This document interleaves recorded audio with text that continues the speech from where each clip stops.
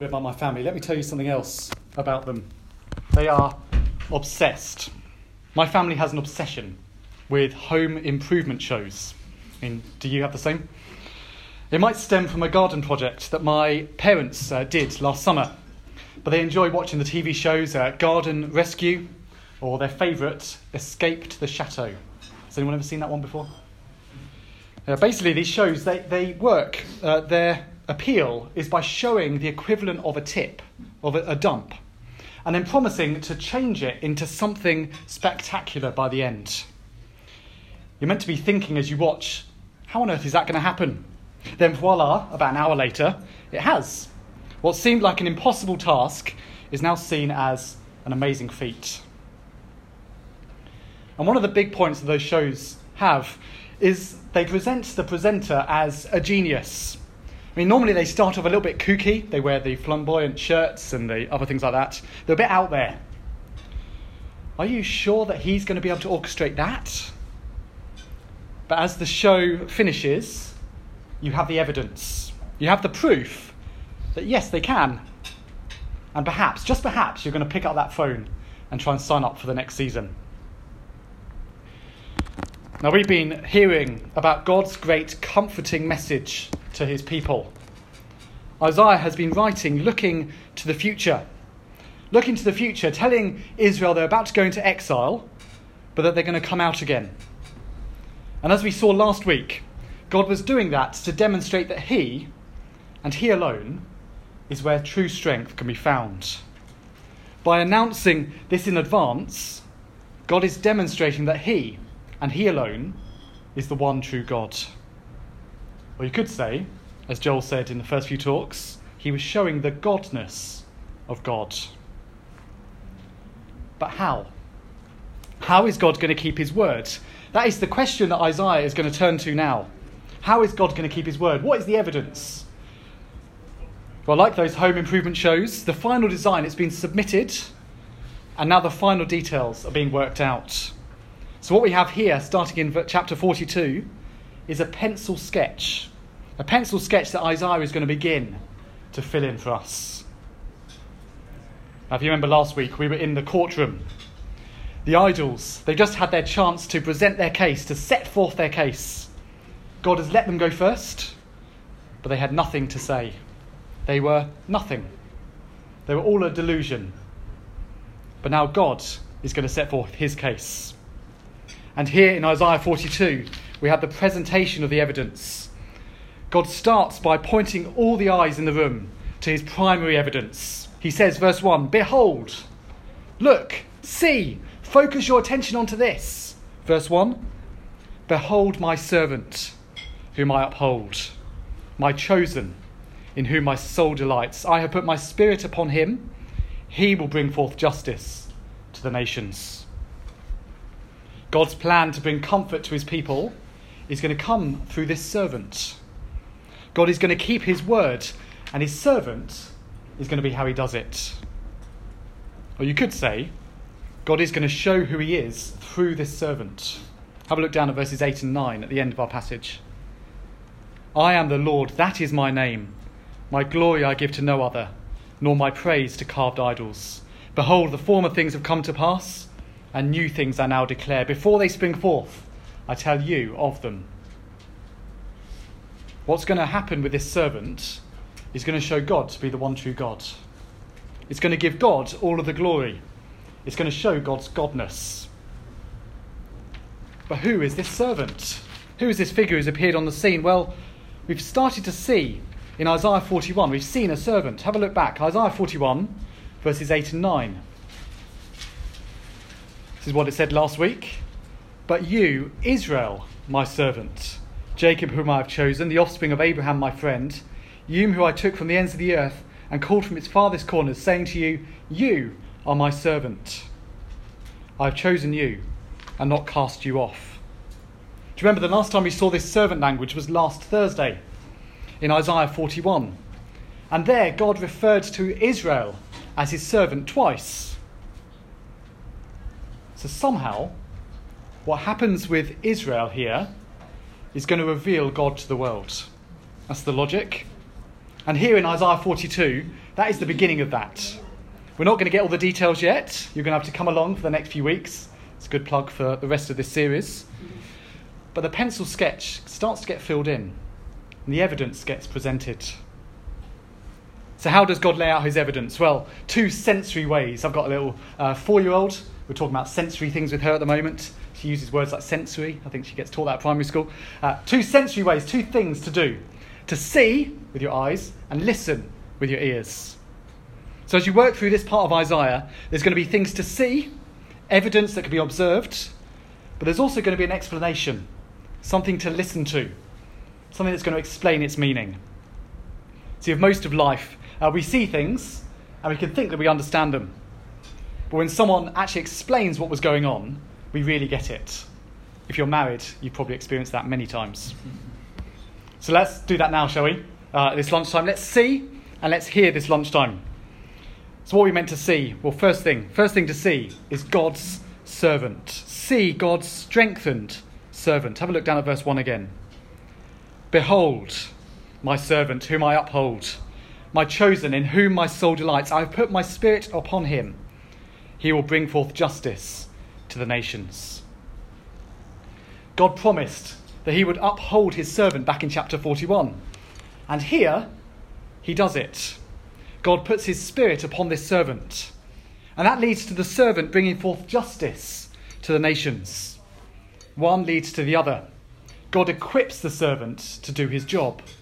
God is giving the servant what is needed for their mission. Now, to bring justice, it's to put things right. Like a parent walking into a scene, a fight between two children. There are the immediate consequences, but there's also the act of making peace between the two. The act of making sure that this thing's never going to happen again. And as we read through these next verses, through this description of the servant, we find there is a mix. There's a mix of strength and a mix of gentleness. Verse 2, this servant isn't going to be loud. He doesn't shout. He doesn't announce his power. He's unlike all the other kings at the time. Instead, he's going to be gentle. Verse 3, he won't break the bruised reed. He won't quench the faint wick. This servant is going to come alongside those who are spent, those who are at their end, and he's going to care for them. Both a bruised reed and a faint wick, they'd be very easy to destroy. In fact, it would be very hard not to destroy them. But not for this servant. This servant is like a shepherd with some sheep. And he himself doesn't grow faint or discouraged. That word discouraged is the same word as bruised back in verse 3. God is going to keep this servant going. He's going to keep this servant going to the end until everything is done. Until everything is done. Until you could say, it is finished. And for all of this, God is going to be keeping his word to the nations through what happens with this servant. So behold, see, look at this servant, God says. And in particular, look at what this strengthened servant is going to do. Have a look at the mission of this servant. He's going to bring forth justice to the nations. This little section is wrapped in that justice word. It's there in verse 1. It's there in verses 3 and 4. This servant has a mission. God has promised he's going to bring justice to the ends of the earth. He's going to bring his salvation to the ends of the earth. He's going to make himself known to the coastlands at the edge of the earth. He's going to bless the world. Back at the start of God's worldwide rescue project, he promised Abraham that he would make of him a great nation. He would bless him. He would make his name great, that he would be a blessing to the world. And God is still going to keep that promise. Because when God makes a promise, God keeps that promise. Through what is going to happen with this servant, God is going to bring that all about. See, as we've said, this is just a sketch. This is the beginnings of what God is going to do. But through this servant, through Israel, in their rescue from exile, God is somehow going to reach the world. See, the actions of this servant, the actions of what God's going to do, are going to tie together everything in the Old Testament. Everything the Old Testament ever promised. Everything that God has ever said is going to come through this. So as we see this servant, as we understand what's going to happen, we're going to see who God is. Well, that's what's seen. Now let's think about what that will mean. Let's hear what that will mean. Because our second sense is called into action, verses 5 to 9. We're called to listen to the Creator. What is the purpose of all this? What are we listening to? Well, look at verse 5 with me. Thus says God, the Lord, who created the heavens and stretched them out, who spread out the earth and what comes from it, who gives breath to the people in it, and spirit to those who walk in it. You see, God, he is saying he is the one who strengthens. He is the one who gives his spirit. He's recalling everything he's just said in verse 1. But now, the purpose. As the servant achieves their mission, God is going to be shown to be the creator. And if God is the creator, then God is the one true God. Do you see how that logic chain works, how that evidence works? In the law court, if God is shown to know the end from the beginning, that he is the creator, you could say, if he shows that he's in control of all things, then he has to be the one true God. So this is going to prove that. So as God keeps his word through his servant, God is going to be proven to be the one true God. The world is going to see the irrefutable evidence. And what's going to prove that? Well, God foretelling what's going to happen in the future. Remember, Isaiah is written into the future. And in particular, here, this chapter adds in what is going to happen with this servant.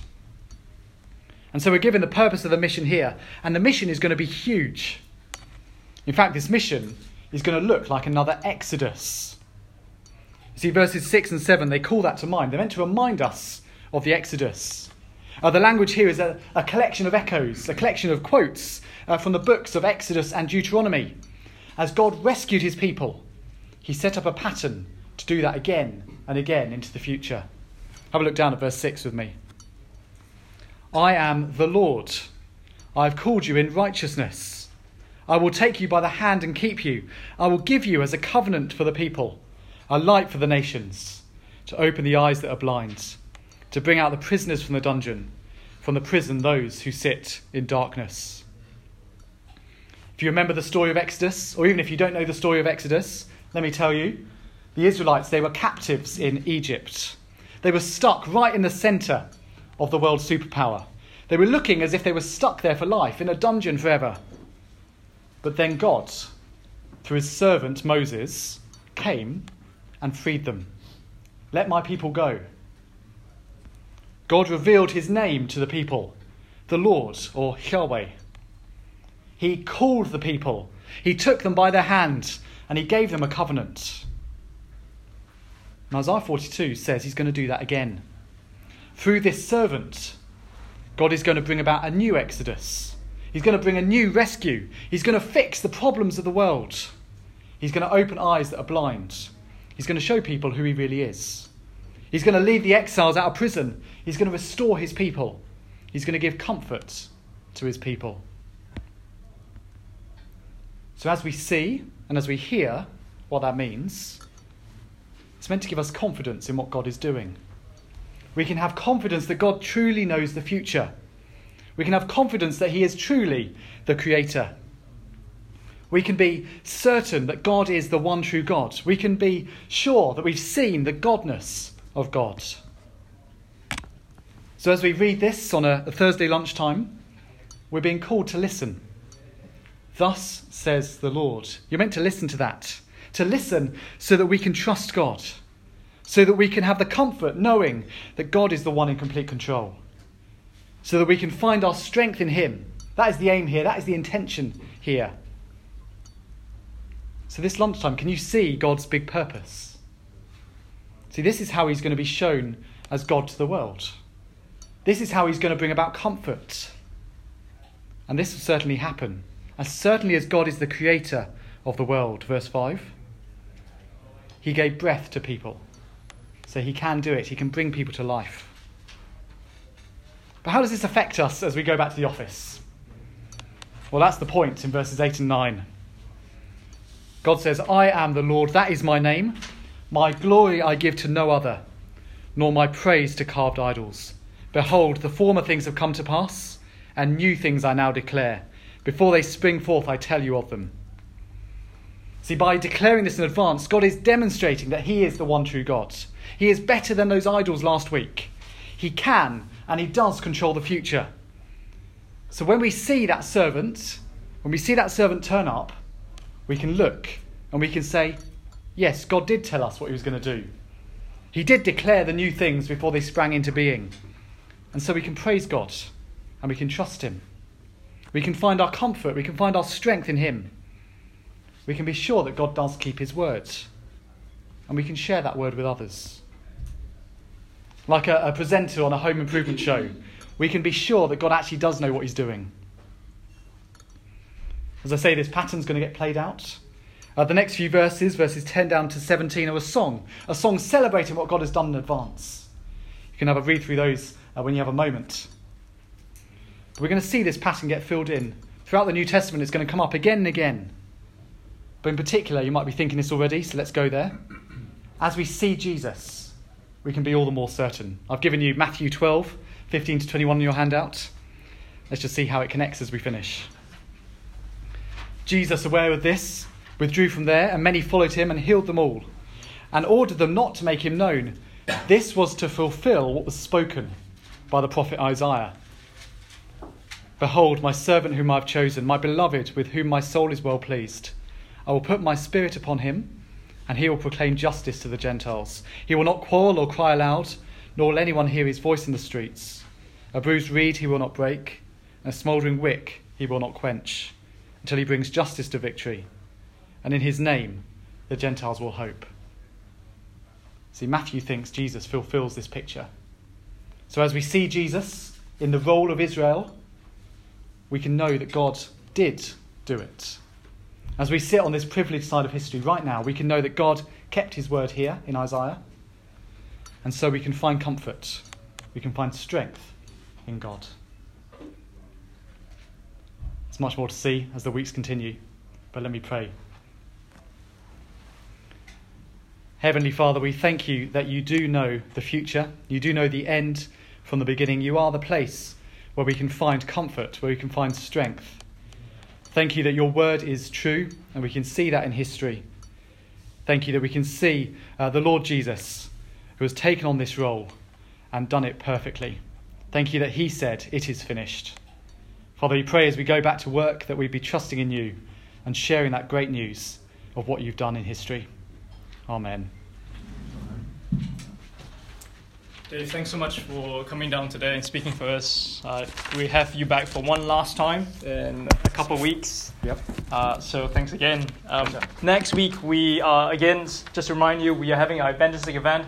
So do grab as many flyers as you would like and just give it to every single one in the office. Just put it on the desk and just invite them for the event next week. Dave, thanks very much. There are questions on your handout to kind of chat among your tables. And just to share what has really struck you and how does this passage encourage you that God is the one true God. Well, we've come to the official end of our lunchtime. It's been great seeing you and meeting together. Do stay as long as you like or head back to office if you can. Hope to see you guys next week.